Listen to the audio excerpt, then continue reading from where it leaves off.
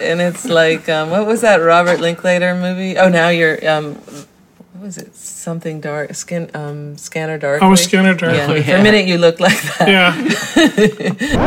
This is John Mejias on the East Coast. And this is Zach Smith in Los Angeles. You're listening to We Eat Art, a podcast where we talk to a real live visual artist about muscle memory. This episode we're talking to Diana Cooper, who lives in Brooklyn. Hi. I've been a big fan for a long time. I love these intricate drawings and paintings you do and the constructions. So, according to Wikipedia, your parents are artists. Is that right? Our sources tell us. Oh gosh, so I can't lie. Okay, Wikipedia. Well, you can tell us keep me what's honest. true, and you can tell us what you want people to believe, and we can just put whatever. We'll edit together whichever the more interesting one is. No, that actually is true. My parents, they met at the Boston Museum School after they both graduated, and they. Neither of them majored in art, but they're both artists. So I grew up in an incredibly art-saturated environment.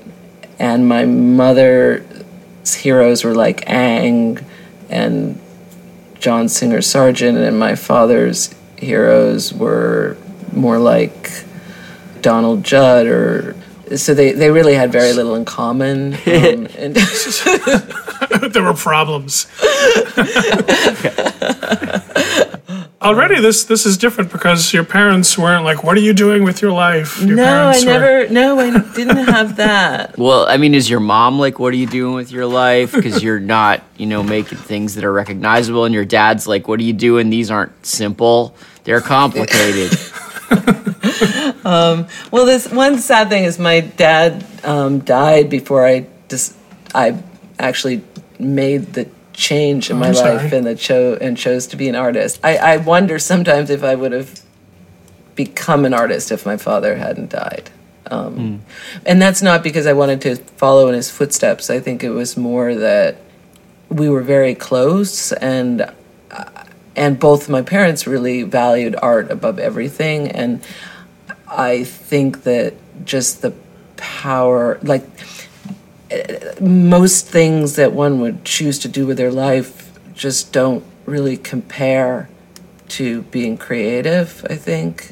And I dance. So I did visual art because we were just, I was just drawing and painting since I was could hold a pen or a crayon, I guess. Though we weren't a crayon family. We were magic marker.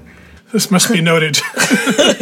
I don't know. John teaches art to little kids, and I have always thought that crayons are the most demoralizing medium next to charcoal.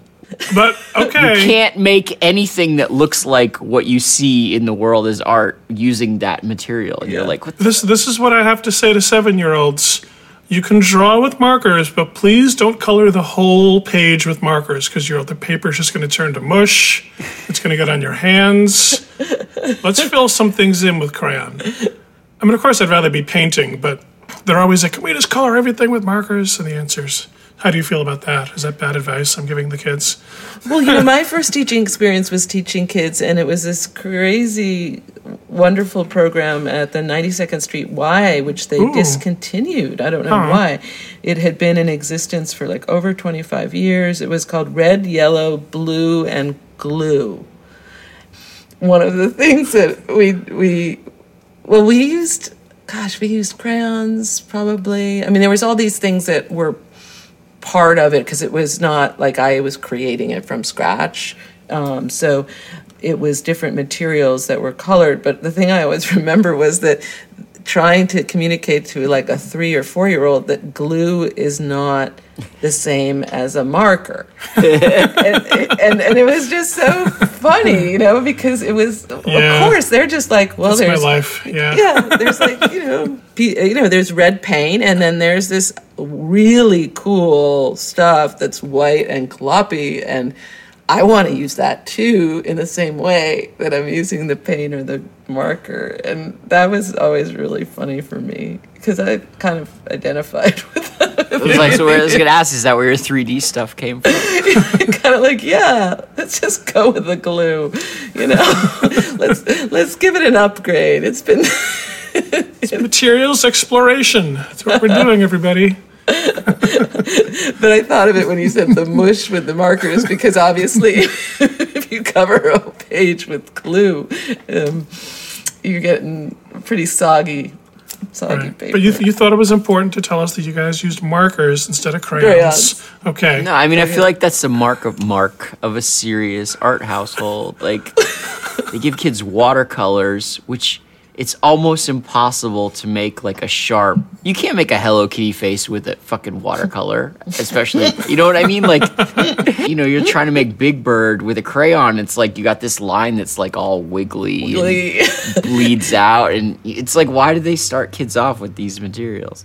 So they won't die, I guess, or make the paper all mushy. But your parents understood markers and art. So my parents taught, and my father taught in private schools. And so we always lived on campuses. So I was born in Greenwich, Connecticut, which I'll never be able to change. I guess I could have changed that, you know. That's true. I could have lied and said I was born in Vegas or something. But my father was teaching at Greenwich Country Day School, and I have 3 brothers, so my mom was busy with the 4 children. We lived on the campus, and in fact, this is true, we lived on the playground of the school. What the hell? Which I always just thought was normal, even until a few years ago. I'm sorry, was there just a house in the middle of the playground? Yeah, it was like a little house. Yeah, really little and cute. And you just walk out the door, and there were swings and slides, and you know those ones that are really hard, where you're going like the this. rings. Yeah, the rings. Yeah. The kickball just bounce off the window once in a while. No, there was no. We never had any problems like that. Now, the thing is that we always notice that, like, whatever the weird detail is ends up being important in the art. You know, so like We have to connect playground to your art later Playground. on somehow. mix little. Okay,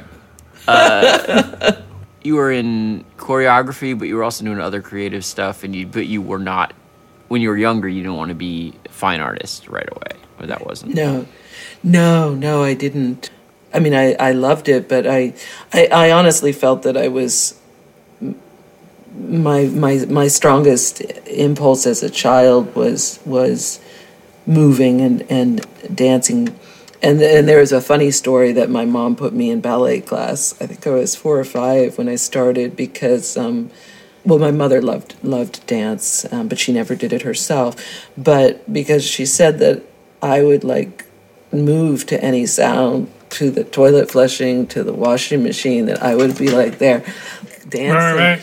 To move, Feeling the rhythm. getting the rhythm. Rhythm's going to get you. So she noticed this and thought, this is unusual. And that was when I was like 3 or 4 or something. And so that was when it started. And then I was in ballet, which I've never been very good at taking directions. In fact, I'm really bad at taking directions. So ballet was hard because it's all about taking directions, and I also have no sense of direction. I can't tell my left from my right, so that also is very challenging. Yeah. So, especially if you're at the front, you're in the ballet class and you're a little girl and, you want to do everything right, and somehow you're the first one has to sashay across the room and everyone's going to go, and and they say start with your left foot or your right foot. And if you don't know... You're going to collide with another child. Yeah, so it was... I'm picturing like a Lucille Ball kind of a thing happening here. So that was stressful. The reason I loved it was at the end of the ballet class, and I am not kidding, the teacher, who I think she was originally from Russia, I'm not sure, but she was certainly not American, and she was a real character, older woman, and her name was Felicity Foote. Nice. And she was formidable. I mean, she was tiny, like a tiny ballerina, older. But what she would let us do at the end was that they had these filtered lights. So this huge room, it was huge, this place, or at least that's my memory of it. I was small, but it was pretty big. It was a fabulous place. And they had light spots with different filters. And so if you were fast enough, you could, get under the light you wanted to get under. And then that was improvisation time. And that was the part of the class that I lived for, and that was my favorite part of the class. And so when I remember one that I like so much is she's like, imagine you're an ice cube and you're slowly melting, and then you create movements based on that. And so that was the hook for me. Yeah. And music. And just the relationship to making movement to sound. Yeah, so that was what it was, even though it sounds funny that it's in the context of ballet, which you associate with the most restricted and prescribed kind of movement and steps and everything. But and then I did ballet up until I went on point, and at that point, no pun intended, I realized I wasn't a masochist, and I went into modern. Throughout high school, I choreographed. There was a dance club at my school. This was at Master School in Dobbs Ferry, New York, where my father taught, and my mother. My teacher there was a former Alvin Ailey dancer, and she was... Oh, this is serious. Serious dance. She was phenomenal. Oh my God, she was. So what are you doing making visual art now? How'd you make the switch? What happened? Well, it's a sad story. I had it's sort of biology is destiny, and I just was born with bad knees. Oh. And also with bad back. And just started having injuries, like injuries around here, injuries on my back, injuries on my knees. So I would be in excruciating pain sometimes, or I'd have to lie for like a day, or sometimes 2 days flat on my back. I had heating. This is pads. Tragic. I went to chiropractors. Yeah, like up until this part, you were like living in a children's book. Like Felicity Foote was like telling you to be an ice cube, and you're like living on the playground, and now it's just all. And then I said, "What happened?" It was. I mean, it was like a death. I mean, it was before my father died, but it was like a death. I went to like this famous sports doctor that I was able to go to through my dance teacher because of her, her past and her connections with the dance world. Hannibal Foote? I don't remember his name, but I was very, very lucky to see him because he was like the sports doctor of the stars, and I went just once for an evaluation, and I'll never forget though he said the three hardest things on the body are ballet, football, and gymnastics. He just said they just do so much damage to the body, so I was basically told that I had to, there was no way I could continue. And, things are much better now with knee surgery and all of these things. There's, I think, much more sophisticated and successful approaches. But at the time, knee surgery was not the thing that you would want to do. It did not have a very good success rate. So that was really, really very, very hard. But I was always making art. I was also sort of, very interested in literature and poetry, and I sang. I'm kind of interested in just like what you were into. Like, what was the music that you liked, that you were dancing to? What was the books that you were into reading? Like, what were those? With the music, I was a young girl listening to some pretty good music and some really not so good music. Like I choreographed something to Chopin, but I also choreographed something to Dust in the Wind. All right. I'm getting a picture.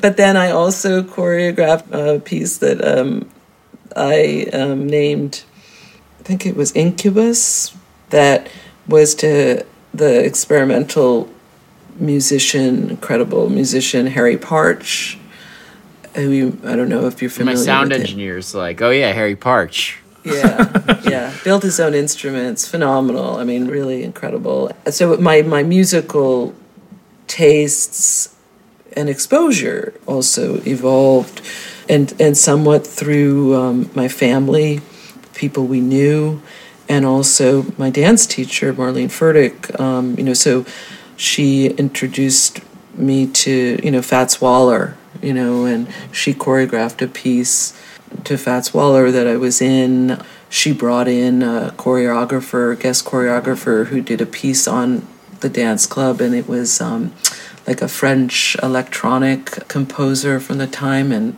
I'm not going to remember the name of the composer, but that was very unusual. It was introduced to Duke Ellington and Billie Holiday. This is all good music. Yeah. So just that one in the wind. Yeah. It's the only miss. Well, there are others, but I won't embarrass myself them anymore. Yeah. So it really opened up some incredible music to me, and just listening to music in a different way, and looking at music as something you're going to move to or choreograph or build something around is very different than listening to music like Dust in the Wind. Right. Do you make art listening to music now? Is it important? Oh my God. I always say that part of the reason I chose to be an artist was because I wanted to do something where I could work and listen to music at the same time.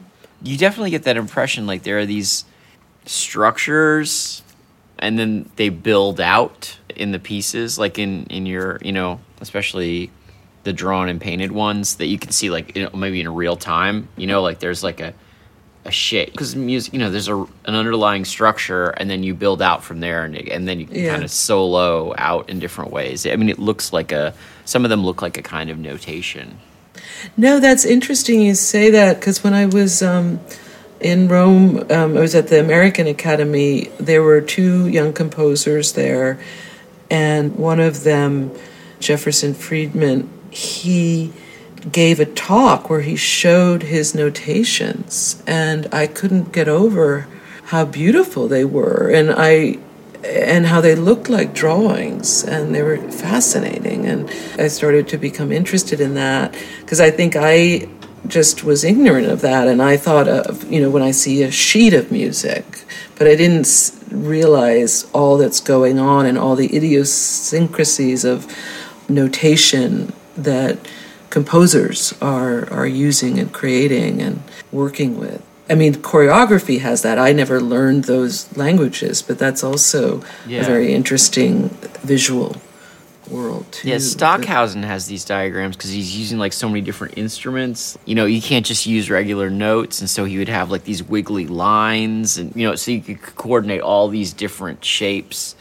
Yeah, I mean, I can see how that it's like rhythmic, and there's a sort of repeating structures that repeat out until they sort of become chaotic, and they build on each other.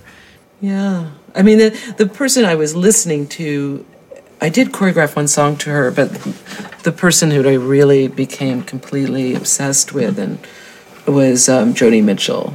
And I remember that also as just being really important. And then learning later, that she's really, really hard for people to play, because she creates her own chords, she tunes her guitar in these really odd, strange ways. And so she's really, really tricky.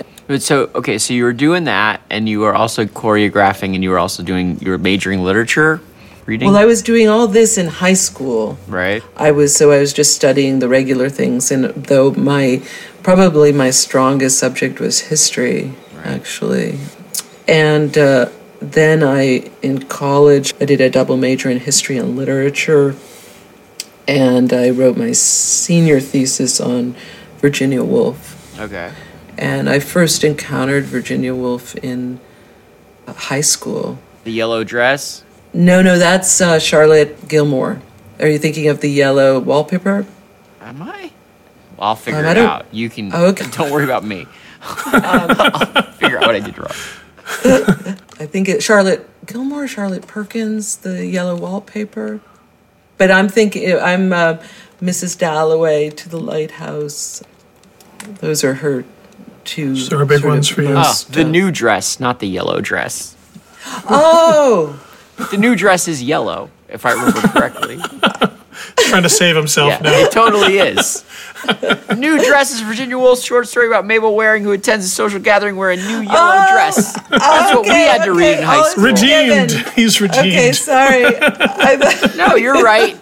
I was when I heard wrong. the word We're all yellow, right. the yellow, I guess, stood out because I was thinking of the yellow wallpaper. I think, in fact, my mother, both my parents were huge influences on me, and my mother had shown me Virginia Woolf. And interestingly, my mother was not a fan, but she felt there was something that I would respond to. Was she consistently like the classicist? Because she was into Ang. Was she like always the one who would be like, well, this is new, or this is modern, and you like modern things, so here you go. Was it like that? Well, no, she actually loved James Joyce. So, but she just didn't connect with Virginia Woolf, is my memory. But she understood her genius. I believe she did. But I remember, I have this incredible memory of my mom, and this is in high school, sitting down, and she started reading it out loud, or then I was reading it out loud, and just listening to and I just felt like it was like nothing I'd ever read, because at that point I'd probably read Joyce's Portrait of an Artist or Dubliners. I hadn't read.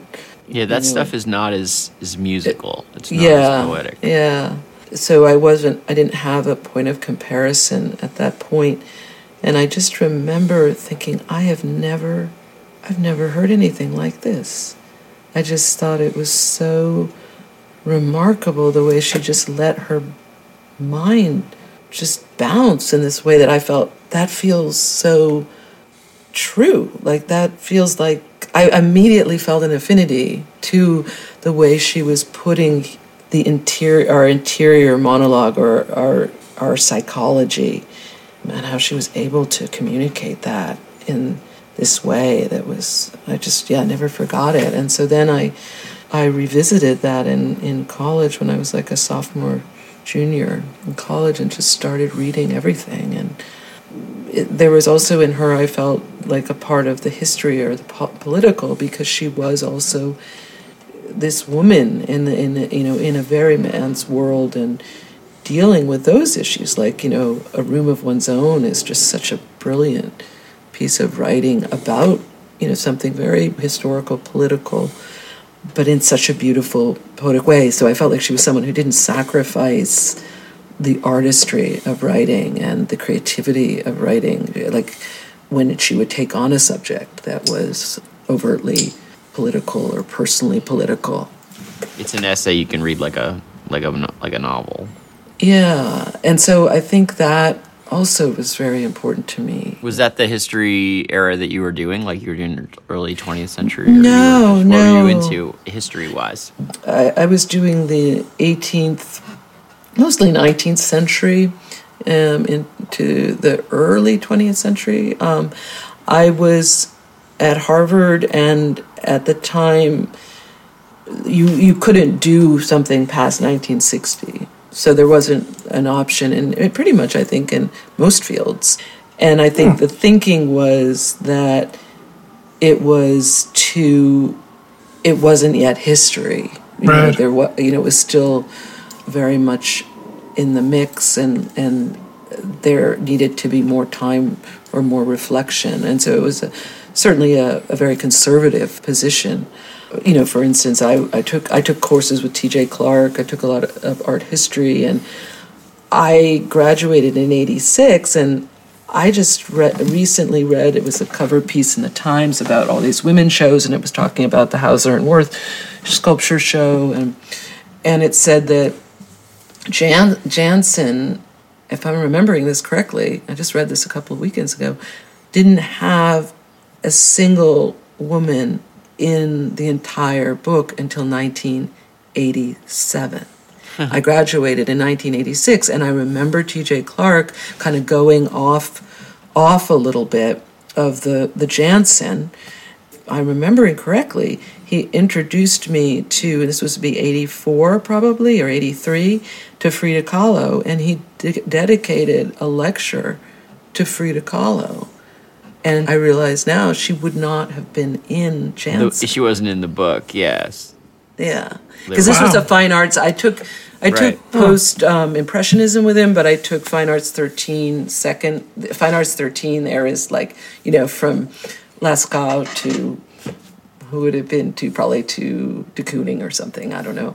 It was an entire year course, and so it was a second semester. And also Sue Coe he talked about as well. Oh, nice. Yeah, but I was struck just a few weeks ago thinking that, like, oh my God, there was not a woman in that book when I was in college. And then he did this lecture. There's like Artemisia Gentileschi and Frida Kahlo, and then like I think they start with the Surrealists. They start stuffing in, they're like Dorothea they get everybody. Now it can honor and Fleming and stuff. I mean, before that, it's like so Georgia O'Keeffe was not in Jansen before 1987.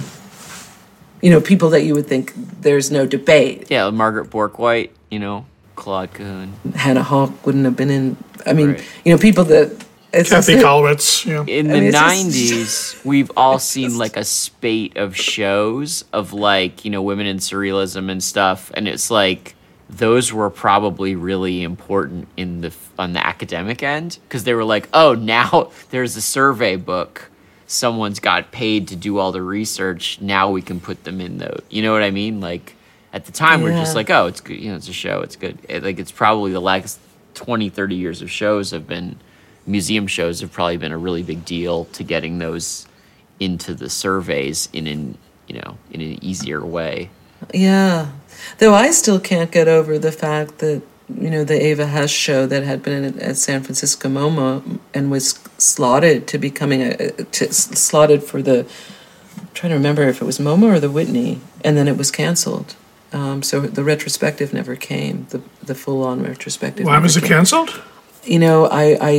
I don't remember, but I feel like there was no good reason for it.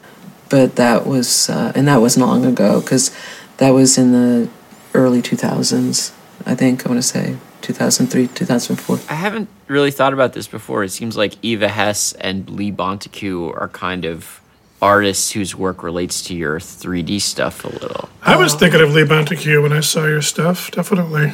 Yeah, Lee Bonteque was huge. And, here's back to my incredible upbringing, that my parents knew that work. They didn't know her, but so I saw that work when I was a child, and I would ask, about it, or we'd talk about it. And, because she was so successful, and so she was in all the permanent collections, so she would be in a museum collection, or she had that big piece at Lincoln Center, and it might still be there. And so you'd encounter her work in public venues too, and it's not the kind of thing that you don't notice. I mean, the weird thing about her is I feel like she didn't have any major stuff about her until the 90s or zeros even. Like, it was hard to find information about her because I think she had gone really reclusive after the 50s, and she had all this work. Yeah, so I was always like looking for stuff and aware of her. I feel like just also with, a very different artist, but when I first came to New York in the late 80s was, obviously Lee Bonteque was much earlier, and I was aware of her when I was a kid, but with someone like Elizabeth Murray was so striking too, because of them saying enough with, either the impenetrable square or rectangle, or the kind of the dominance of a geometric form. So if you in the case of someone like Elizabeth Murray, the sense that even with people who were going outside of it, like someone like Frank Stella at that time, this is pre. Elizabeth Murray was just so exciting. Yeah, I saw her speak once, and it made me so happy the rest of the day. Like, I gotta make some stuff. She's so much more fun than Frank Stella. Yeah. But usually, it's just like, those pieces like on paper are very similar, but hers have this like, I always think of pre-Nickelodeon kind of thing. like there's something so like Frank Stella's pieces feel like Frank Stella from the 1960s. His idea of what fun is. Like his later constructions are like, well, let's do something fun. I'll cut one of these up and put them together. And then hers are just like, wow, Yeah, and also I feel that with hers, and I don't know, I saw the Frank Stella show at the Whitney, so it's fresh in my mind, but I don't know how the dates correlate. But the thing also I think of with Elizabeth Murray is the acrobatics of it that are still linked to the rectangle. So it's like these things are just like exploding out, or they're funny, but they're also, if a painting was a contortionist, there's an itchy like kind of tension in a lot, like where it's like almost, and so your eye is always kind of pushing it like back to see if it like puzzle pieces together, but it doesn't, and so there's definitely like a compression or something. Yeah. Or like it's like rubber bands, like if a painting is a rubber band. But I think I was attracted to Elizabeth Murray. I mean, in hindsight, I think I was very excited by that work and very excited by the Leigh Bonnique work. And this is before she's, rediscovered and such, just what she's doing and with the rectangle and with these voids and the sort of danger as well. With someone like Bonticu, there's also this incredible sense of menace and psychology to the work. I have a Leigh Bonticu story. I was in a show with Leigh Bonticu and a contemporary sculptor, Gay Outlaw, at the Sculpture Center, and this would have been here in New York in, oh my goodness, the early 2000s, maybe 2000, 2001. And I was and this is before the Leigh Bonticu show when MoMA was out in Queens. Mm-hmm. And I was so excited about this because Leigh Bonticu was just one of my heroes. And I then learned that she was a recluse and that, in fact, any show that you saw of hers was not because she had okayed it. It was work that was coming from work that Leo Castelli still owned or was in private collections and didn't require her permission. So I was in this show with her, but she was not at all involved in the show, and she certainly wasn't there. And I remember just being so, sort of disappointed by that. I don't know. She was the Salinger of art. Yeah, I mean, it's fascinating, but it's amazing what she did. And I wonder if she could have done the things that then she did, if she had been in the throes of the art world, that she was able to, it's like 30 years that she was reclusive. I mean, she was able to keep working, which a lot of people wouldn't have been able to because they wouldn't have been able to, afford it, basically. And she taught it at Brooklyn College. And so she would just come in and teach sculpture and go back to Pennsylvania. That would have been fun. I know, isn't that incredible? Yeah, it's hard to even imagine. Yeah, wow. But I remember around that time, Castelli in his Uptown Space had a Leigh Bonticu show, and it would have been in the late 90s, if I'm not mistaken. And it had all the crazy plastic work, like the plastic fish and the plastic flowers. And I was just blown away. I was so blown away by this work. And that was the work she was starting to do when she left Castelli and left New York. So she was starting this totally new kind of work and was not, if I'm remembering correctly, was not being well received and, was, I think, I mean, I might be wrong here, but facing that problem of, that someone like Guston famously faced, going from the abstraction to the cartoony work where people liked what they were doing and want them to change. But now, all this time later, the cartoony work, I think people say that's the best. Do they not? Am I making this up? Oh, yeah. Oh, yeah. Okay. Yeah. So. Yeah. And it might be totally false. It's the de Kooning Guston story where Guston has his first show of the new work. Everyone's like, what the hell? Yeah, and it's just people What have you been doing? are not shunning him, but it's not a pleasant experience for him. And de Kooning takes him outside or something, or takes him aside in the opening, and he's like, "You are free. You are free." And I mean, that's not what he said exactly, but basically he's like, "You've done it. You're free." And I don't know if it's true, and I'm probably since I don't know how to tell a joke, I certainly can't remember quotes. Sometimes, as David Lee Roth said, the legend is better than what happened. The way I heard it was that he said, de Kooning or somebody said, this isn't about art. This is about freedom. Okay. Oh, that's good too. And I'm like, okay. I mean, that's somebody like trying to buck you up for sure.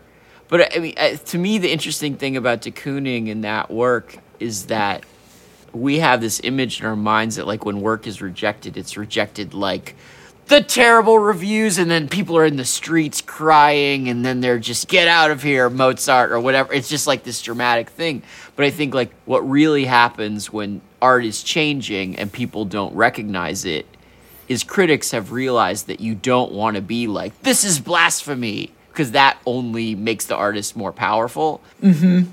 And maybe this is also the emotion that they feel these days, is they sort of ignore and dismiss it as being like, oh, well, you're out the game now. Like it's not, you've slid backwards. Like in that time, it would have been very easy when abstraction was ruling to be like anything that wasn't abstraction anymore was sliding back into some more pre-avant-garde. And now it's like, people who are then pop art. If you read the reviews, like that moment when pop art and abstraction were fighting, it was so easy for the critics who had supported abstraction to just describe pop art as, oh, well, you're going back to making stuff again. Like they called the early pop art was called Neo-Dada. It was right. Like and everything new these days is always called neo something old, because they don't the people who are making it see something. They see a thread that the older people are just trying to like it's like when you hear a new song and you're like, this is just like fucking Black Sabbath, because you're old, and you're like trying to put it, fix it to something. Yeah. Whereas the people making it are like, no, Bonteque might have run into that, but I mean, I wonder what she thought of like Alien. Because I feel like that is a Lee Bonteque movie. Yeah. I was about to mention that too. Yeah, the science fiction component of her work. No, that's an interesting point. And her works on paper, the way she looks so much like I feel like Giger saw her. I'm glad you mentioned that, because when I first saw it, I thought Alien, then I thought like, I'm just a dork, I don't know art. So I'm glad that Zach brought it up first. And I got in trouble because I came very close to it at MoMA, looking at it to figure out how it was made. And the security guard's like, hey, get away from there. I never got to touch it. So. That's so true. There is this thing about, particularly in the drawings, that has that quality and has this science fiction quality that then takes you into a place that you're sort of like, am I in art or am I moving into this other sort of not outsider in the sense of an outsider artist, but one of these other art worlds that's not part of the not as expensive, the status quo. I think that's also power in her work, is the courage to do that and to embrace that and play with that as well. I mean, I personally love science fiction. Some of your work looks like science fiction to me, as in like a long time ago, what they thought things would look like in the future. In the 80s, this is what it's going to look like. Yeah. Forever from now. I think of like circuits and networks, you know, like a cyberpunk, these sort of Neil Stephenson kind of like new ecology kind of things, like something like that. So are we really far off? I mean, we know you're not a Trekkie. No, but I've been, like, when I worked with Pom Poms, I had so many people telling me that I had to see a particular episode of Star Trek. Oh, yeah. With the Trouble with Trifles. Thank you.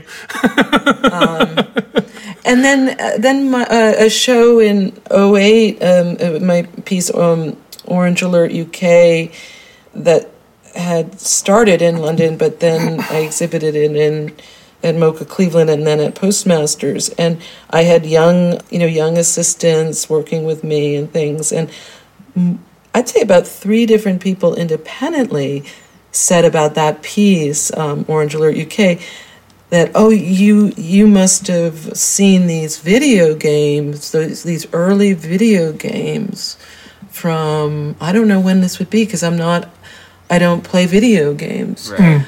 But they were like, this is so like these video games. And I don't know if that means anything, like if you were to look at an image of it, because I kept wanting to remember what it was just to see, because, you know, if 3 people say something, check it out. It could be like Defender or something, maybe like this side scroller, but basically you have this landscape which is flat, and then you've got this square, and you've got things moving left and right across it.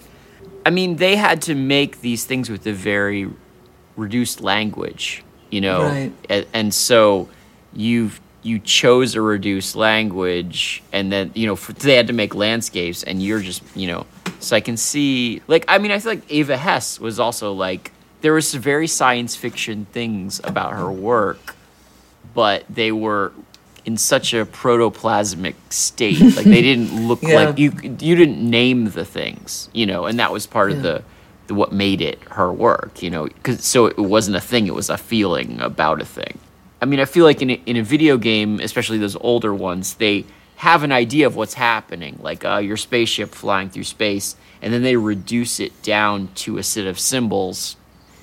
And then if you reduce that even more, then it would be like this dream space of just symbols. Whereas what Eva's doing, I think is like starting on the other end, starting with the feeling, and they end up at a similar place. But that is it's neither, you know, it doesn't represent another thing, but it also isn't just pure emotions and images in your head. It's like this other space that you stumble upon from 2 different directions, you know?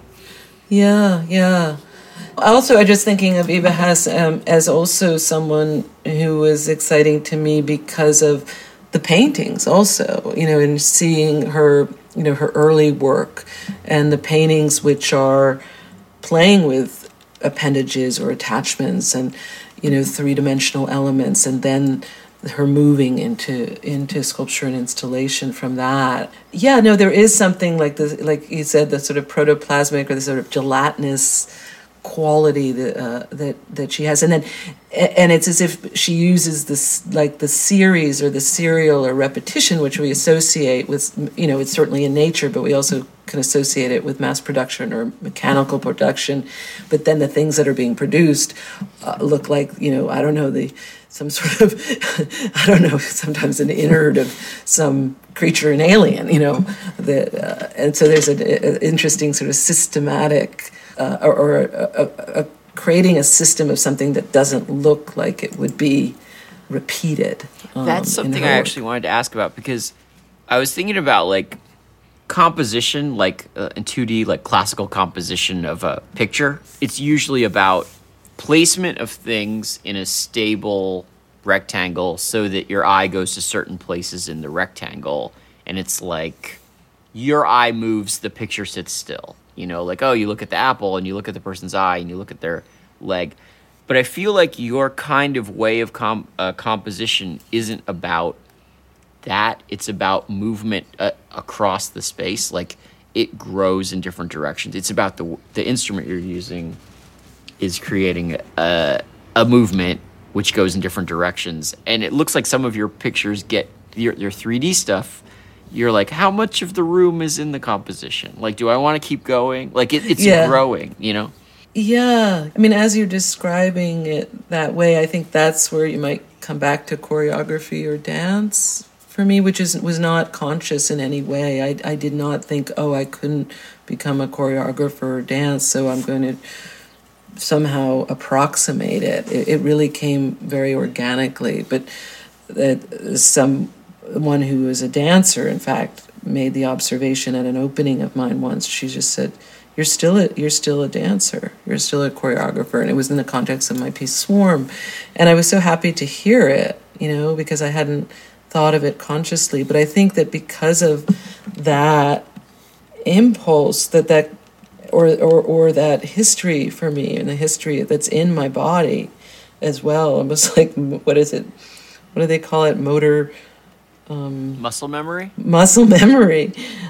That the way you're describing my work makes me think about that and how that can inform some of the way in which I tackle an artwork or tackle a space. But I also think that because of drawing and doodling, or drawing and painting being so essential to my beginnings, that I do always think about the wall or the space in a certain way, so that I want there to be a tension, like between confinement or between containment and what's the opposite of containment? Overflow.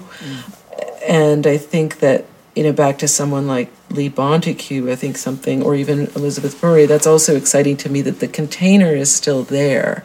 And so that a lot of the tension is coming from the fact that the painting, the easel painting or the heroic abstract painting or whatever, is still there in Elizabeth Murray, and the contained, perfectly taut painting surface is still there in Bonteque. And that's where so much and some of the power comes from, that it isn't a complete explosion. It's like it's this tension for me that is exciting. But I don't know if that... I mean, without that, it's about, you've claimed the whole room as the space, and you've got to do something with the whole room. It's like Alien, the movie works because it's about a contained space. Like, if they were just fighting the alien in all of outer space, it would not be a very scary movie, right? Yeah. And I love the Alien movie. I mean, the first two are my personal favorites. But those are, the good ones. When you're drawing and painting, it's easy to see like how these kinds of like are improvised shapes, and you kind of draw them out. The work still looks improvised, but in the constructions, it's in some cases it's obvious that you had to go and manufacture or get like a big semi-geometric shape, and it feels like a weird, like if I imagine making it, it's a strange change in the process, because it's almost like 3 or 4 dance steps. You've almost like sampled some dancing and stuck it in to an improvised. So it's like you have to stop, prepare something in advance, do an indirect process.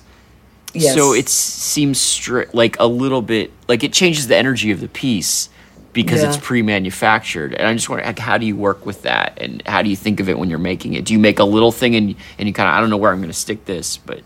No, it's a great question, and it's very, very difficult, because it sort of takes it into the world of manual labor and also premeditation, which is sort of the antithesis of the sort of the doodle model that has been so whimsical. Yeah, and so it becomes work. And I know that's the life of a sculptor, certainly, that there's so much time where you're just executing an idea. And I think I started feeling that even before doing anything that was prefabricated. Not that I've done much that I haven't actually built myself, but just with the three-dimensional component, when I decide, I want to make a whole bunch of a certain thing, it's a very different process from drawing something many times versus I'm going to make these little cubes or these little weird thimble forms, and that becomes manual labor, and you just have to do it. The ditch digging of it. And then that's when I started working with assistants, and I have very mixed feelings about that. You trust them? We're getting into a whole thing now. Assistants. Well, it's not that. It's more that it's, I've worked with some amazing people, amazing artists, so this is in no way a criticism of them. It's more just the thing about what changes in the studio when you have an assistant is that the biggest thing that changes is that after you get used to the weirdness of having someone in the room with you when you are used to being alone, sure, is that you have to give them something to do. So then it's sort of like a chicken and the egg. It's like at first you have something to give them to do, but then in that need to give them something to do, which is something you can allocate to someone else. So that means it has a prototype, and they are going to repeat it, and they're going to make many of it. Does that then start redirecting your work a little like when I haven't worked with a laser cutter many times in my life, but I had an art residency up at Cornell many years ago now. I was a visiting artist, and the print department had just bought a laser cutter, and so I got to use it and abuse it. Nice. And I felt like, well, first of all, I felt like I couldn't stop watching it. I felt like I was watching like a brain that was just, I don't know what, it was like, it certainly was a brain with no body, but it was also a brain that had no id, or it was like the... like the engineer? Yeah. Well, no, that's not fair to engineers.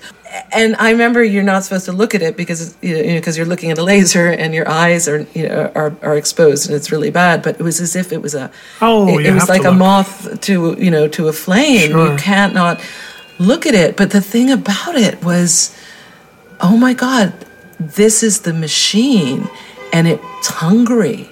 And I thought, this is designed for mass production. This is the capitalist, this is the capitalism's toy dream or wet dream or whatever. and I thought, oh, this is dangerous because it does certain things really well, and it can do it much faster than a human, and it does it in this way that is, it doesn't need to think. It just does. It's like just pure will. But human things are so beautiful, and mistakes are so beautiful. The human touch is what makes things beautiful, in my opinion. Well, that's what I was thinking, is that this thing is designed, it only really works if you have a prototype or you have a patent or you have whatever you have, and it's doing it 1,000,000 trillion times. Mm-hmm. And so then I was thinking, oh my gosh, it's a little like this problem I was thinking about the assistant, but it's like the assistant on steroids. That then it's like you're coming up with things to feed it.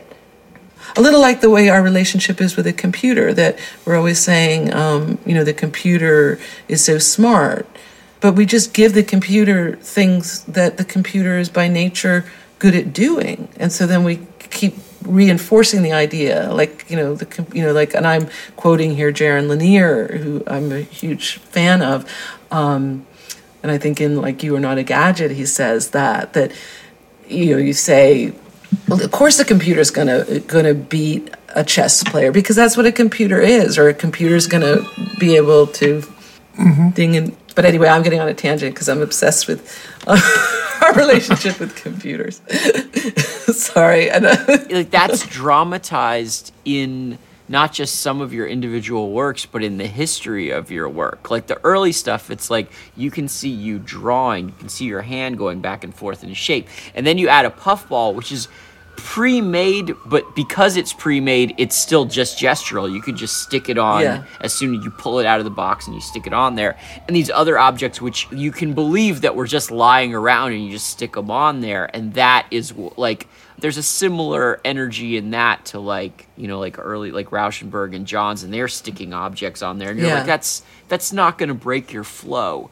But then there start to be these objects where you're like, the object has been cut clearly to imitate a kind of gesture that you make. And that required that you stop, think about what you're doing, create a slower piece. And the pieces react to that. Like they slow down, the gesture changes because you seem to be not wanting to fake it.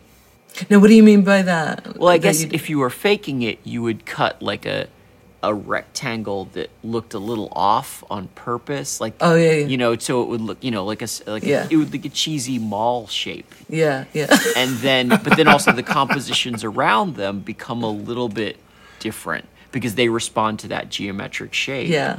And they get a little bit less like wiggly and a little bit more constructivist, and you know, there's something. But then you got work, like it's hard to tell, like looking at your page, like what's the newest work, but I feel like the newest work, the website is a mess. A lot of it is like thought out, like the one with the window, like there's an installation with the window with like a skylight. And that's clearly like an idea is completely formed, and then it was executed, and it's like you can watch the like machine parts doing different things to the work, or like like I have to two kinds of work. Like I'm gonna make things, I'm gonna sketch, I'm gonna draw, I'm gonna improvise, and then like I'm gonna plan something that reenacts a similar drama but in a mechanical way. And I mean, I would say that it's a huge, I mean, I got off on a tangent on my little obsession.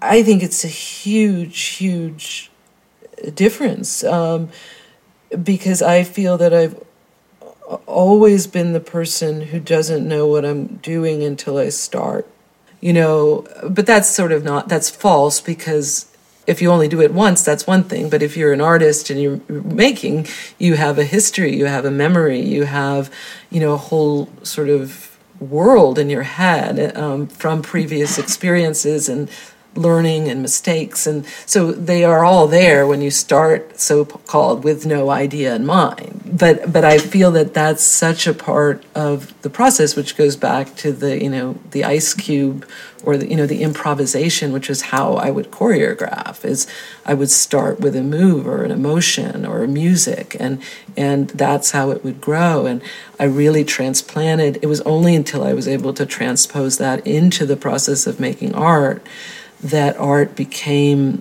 exciting for me, and made sense to me in terms of who I am and how I think.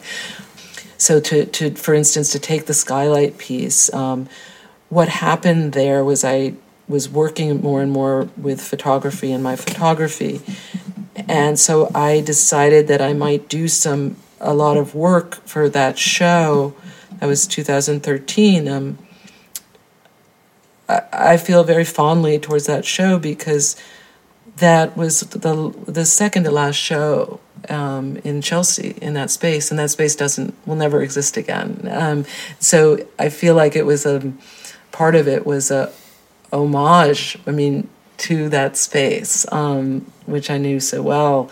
But I went in photographing this quote unquote, you know, white cube, and looking for the things that attract me in life. And like, I'm attracted to the things that people don't notice, or the things that don't fit, or like I'm always taking pictures of just crazy stuff on the street where, you know, someone has a handwritten sign that they've taped onto like a hydrant, and, you know, that's acceptable. Or, you know, just all of or, you know, you're in the subway and like a sign is fallen off, and so someone in the MTA has, you know, just written something with a magic marker, and here we are in like one of the most expensive cities on the planet.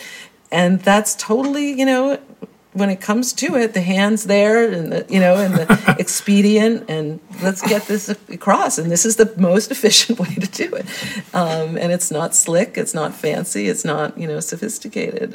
So I feel like that is so much of what I do. And so then to sort of stop and so then back to the white cube is like the skylight for me. You know, the skylight is harking back to another time, you know, and all around it is white sheetrock and, you know, poured concrete. But there are these things, and then it's also a window, you know, which is so potent, and a skylight. And so it's me photographing the skylight, getting the exact measurements so that I am going to be printing it out at exactly the size of it, which is enormous. You don't realize how big these skylights are till you print them out.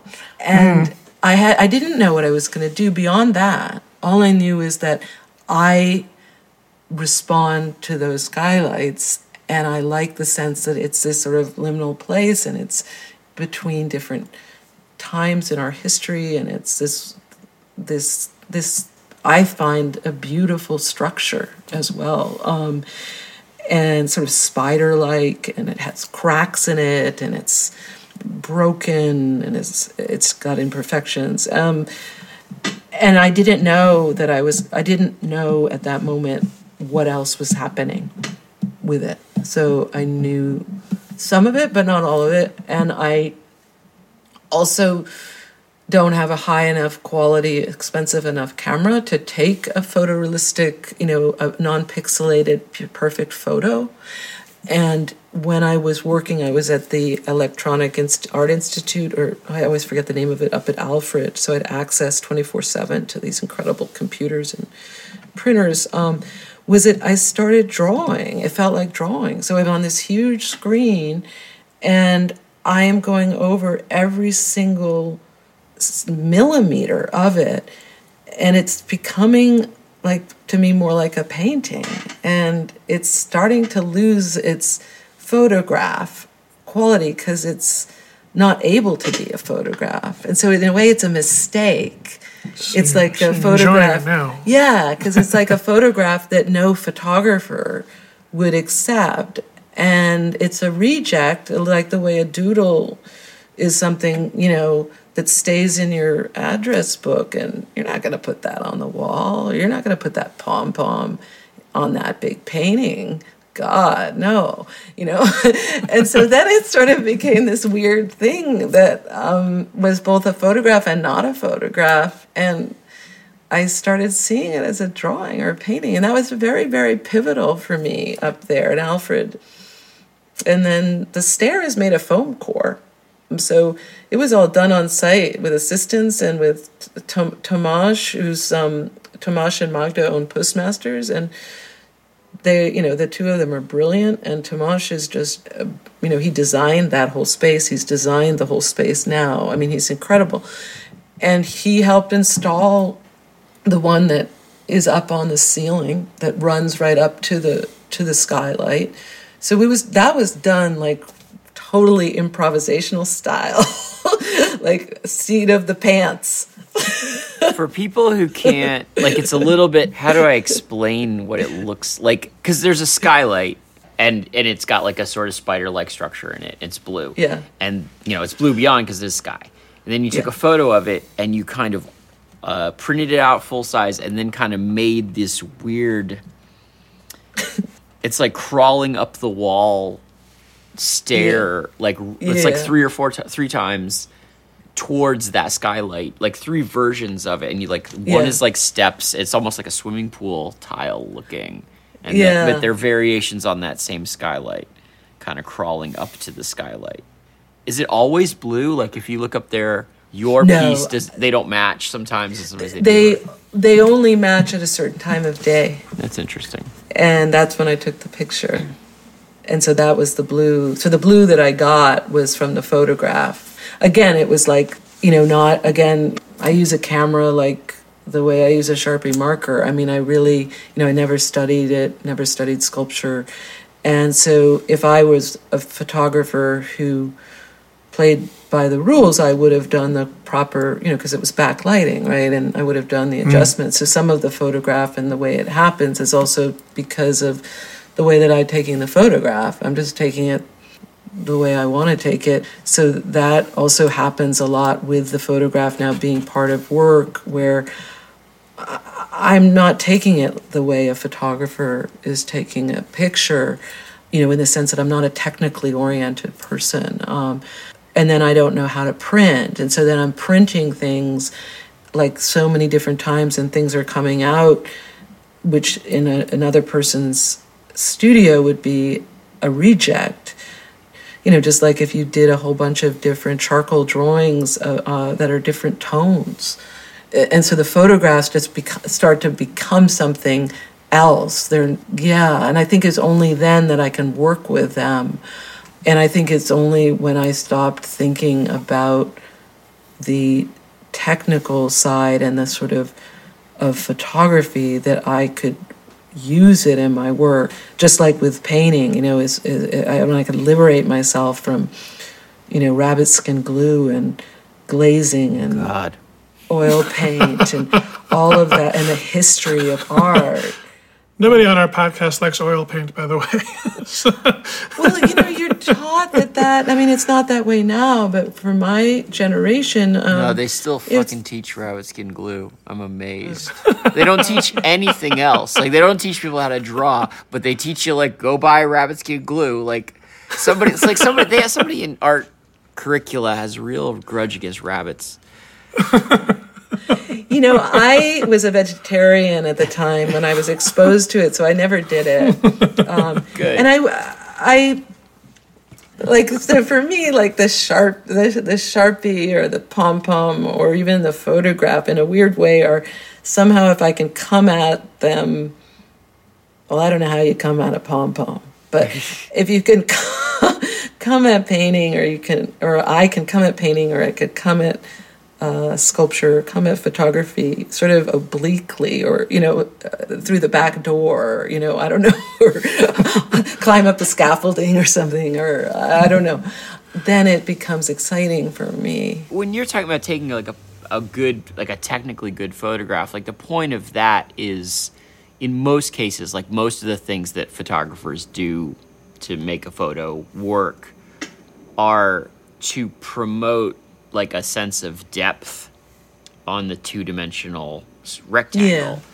And once it ceases to be a rectangle, a lot of times the two-dimensional depth isn't your bar for how 2D, 3D gets a lot like lower or higher or lower because if it has any depth at all, it's kind of impressive because it's not a rectangle anymore. It's not like. And then again, like a lot of the things with traditional oil painting, the point of them is to promote the sense of depth, like a window. Yeah. Yeah. And once exactly. you stop making a rectangle and you start being interested in this movement left, right, up, down, rather than in, out, then it doesn't have to be as deep because it's moving in a different direction. And that just interrupts the flow. And so I can see, like, in both cases, it's about this left, right, up and down composition. You're moving across the wall and up the wall and down the wall. Right, and that's what you were through the wall. But in painting and photos, it's like most of the things that are technical are there so you look like you're going through the wall.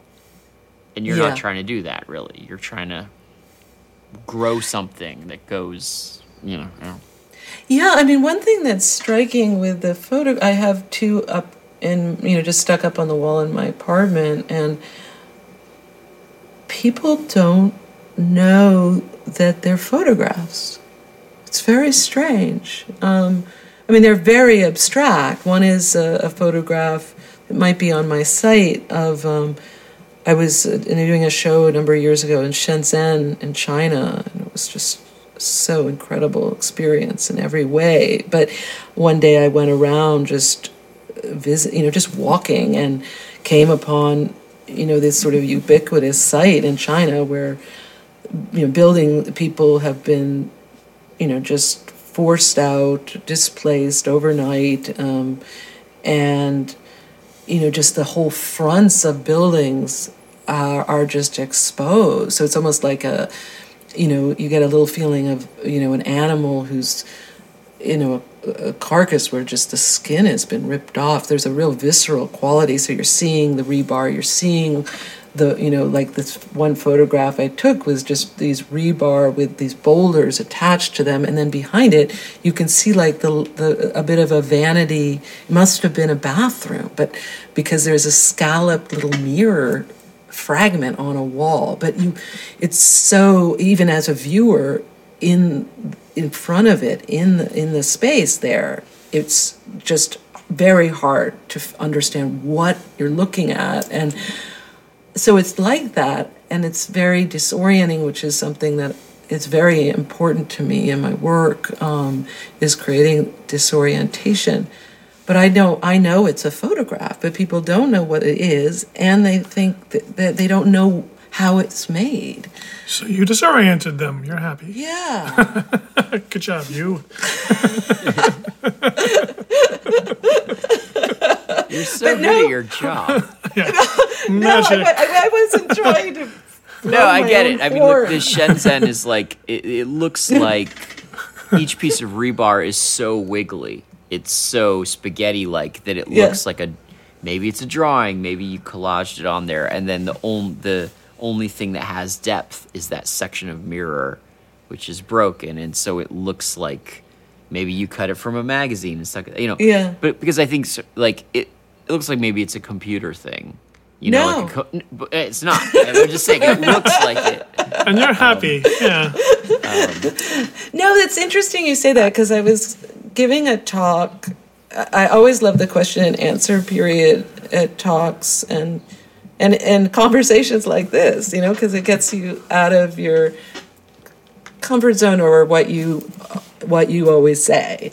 And Right. it was up at UMass, and then afterwards, I was asked, what was I asked?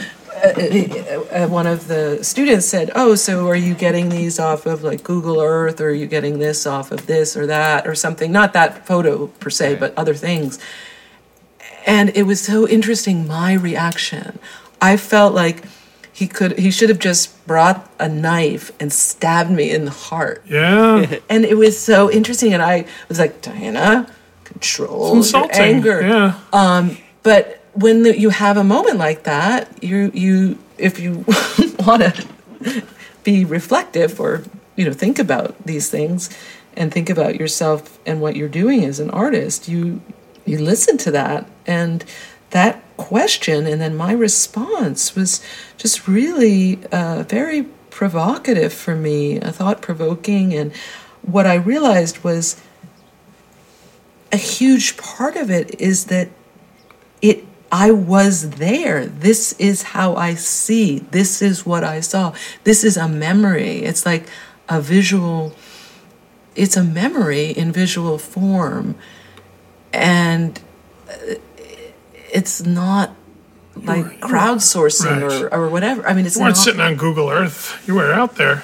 Yeah, I was in The real world, because it is made by so many machines, starts to organize itself in a way that looks like those things. Like, there are photos of things that look machine-like in the real world because they were created by machines. Yeah, and I should say that, back to the thing about the computer chip or the motherboard when we were talking a little earlier, I think that I am extremely interested in that fact, and not only the machine made, but how the machine made, almost anything that is machine made or that we've made is generally, not to put humans down, but maybe a poor version of something that already exists in nature. And then wondering, sort of like the Edward Tufte, I guess, sort of a way of thinking. But why is it, for instance, that, when I'm flying and about to land in New York City or any big city, it looks like a motherboard at night?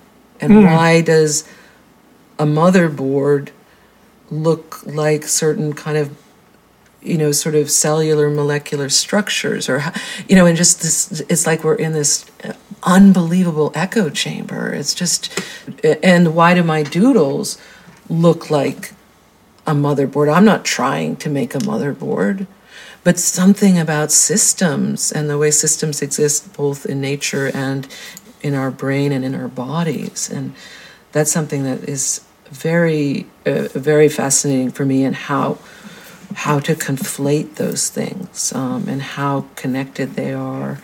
But also, like with this building in Shenzhen, I think, or the motherboard or any of that, is also the man-made machinery that is hidden.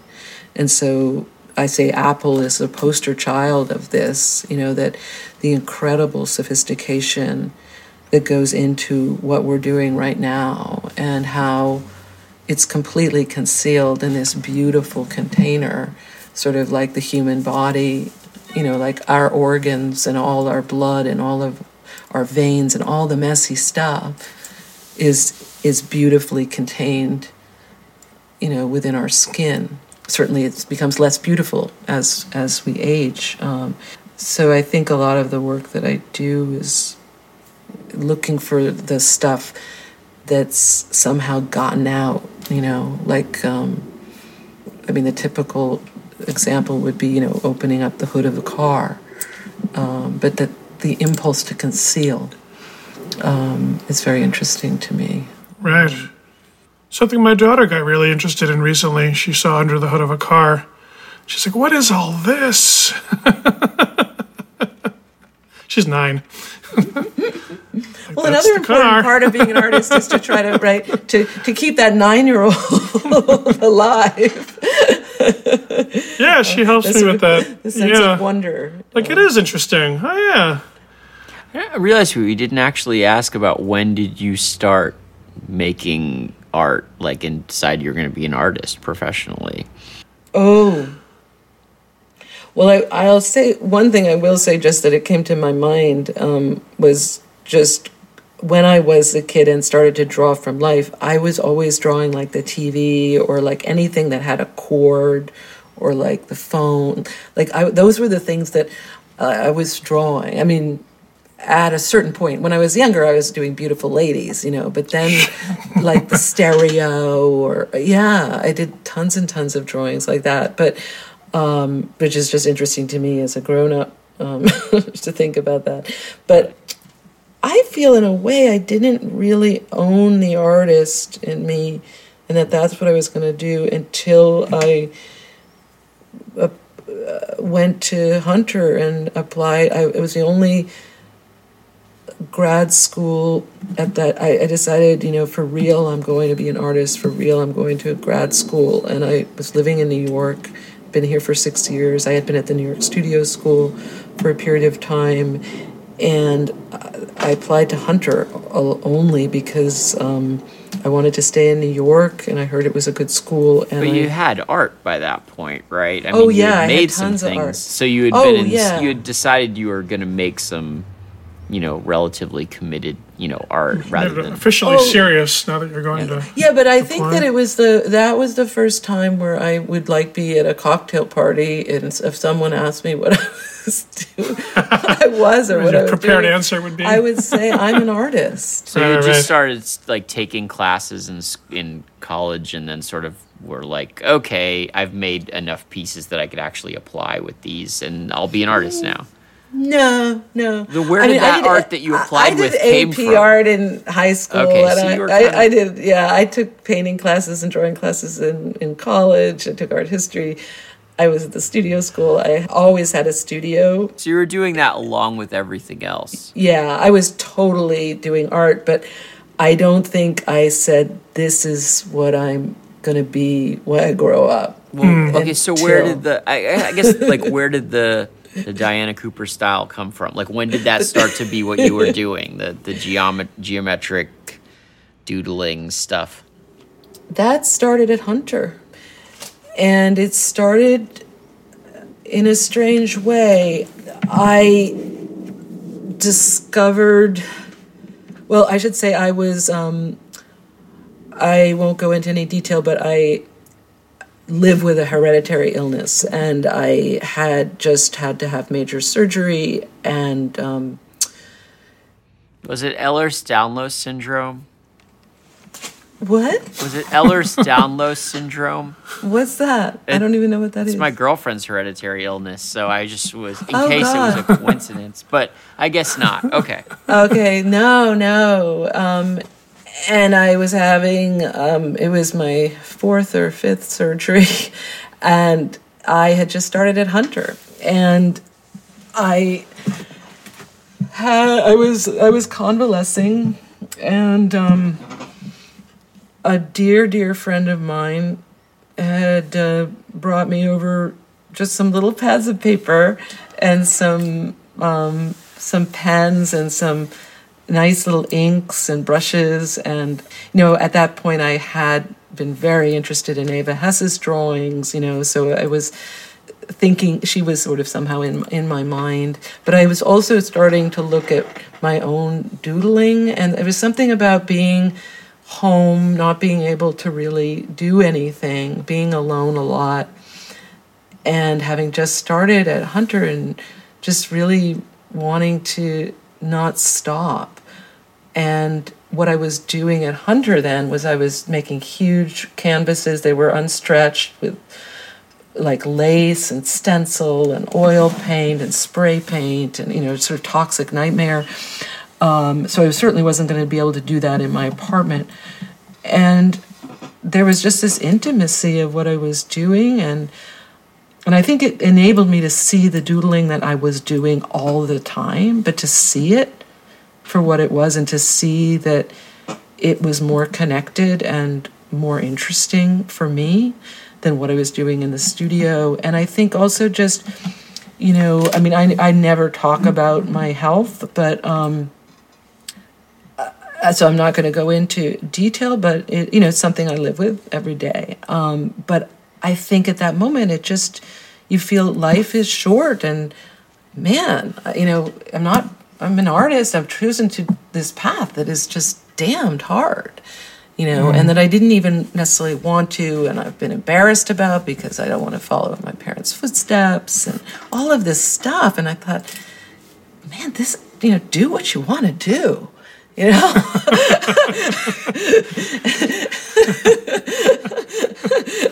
And there was that. It was and just You're gonna write that on your wall somewhere. yeah, like gosh.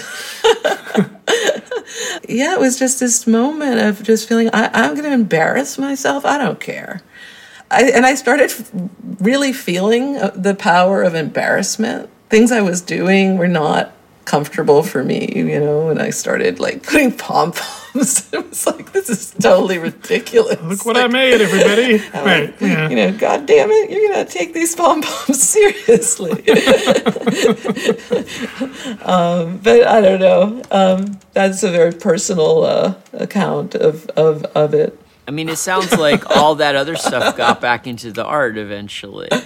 But it was like the doodle line, which was very personal and intimate, imposed an order that you could then use all the stuff that was going on in the studio was dictating its own rules. And then when it was just back to like a pen on a pad of paper, you were like, this is the lead instrument. Yeah. And all those other things have to back this up. Exactly. Yeah. It was like, that stuff was like cherries and sprinkles and frosting and whatever it wasn't the cake. Yeah. And I wanted to have the cake and eat it too. Sure. When you're stuck in bed for whatever reason, there's an intimacy of your pictures can be read in many cases. Like you could get up really close to them and go, oh, then this happens and then that happens. It's not like a big statement and it goes bing. No. That's not and that like a reading like slowness is I do a lot of drawing without getting up myself. In my case it's just because I'm lazy. But no, it's that you figured out how to make work. What works for you? I mean, but I don't have like a medical excuse. Oh. Although I can say like I have to stay in bed because my girlfriend's sick. I can say that, and I get that sounds better, right? But anyway, but I mean, a lot of times I'll be sitting there and I'm like working on that scale, and I think it informs the way I look at everyone's art because I really like to sit with work, and I expect a long read out of it. If it's too fast, a lot of times, if there's not enough details and it's too clean of a statement and there's not enough shifting the little I'm like you didn't do enough with my attention, right. Something. So Bosch and Richard Scarry are the big... Richard Scarry is my favorite, where you could look far away, then you have to go in and look at everything happening around. He's the subtext of all contemporary art, according to John, he's the best. so far. Really? He just keeps coming up, cars and trucks and things that go. I have to revisit him. I mean, revisit Richard Scarry. Can't say enough. I mean, Bosch, I'm with you. I mean, Anonymous Bosch. And it's so fascinating to encounter, because usually I encounter him obviously in a museum, but not a show of his work, but he's among, quote unquote normal people. And it's just so fantastic. Like, I think it was at the Prado a number of years ago. And, there's phenomenal, I mean, you've got Velázquez, you've got Goya, you've got just incredible things, but then you come across a Bosch and you're back to, it's like Alien.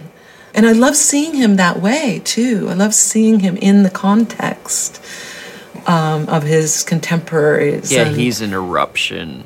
Yeah. Yeah. It's so strange how much he changes your image of what those everyone's mind was like, because we tend to think of them as reduced to only the objects that we can see, And so you think, well, somebody was thinking of like a tomato with legs eating a colander, like they weren't that different that we, one for the team. I'm glad that guy was there, First art weirdo, yeah.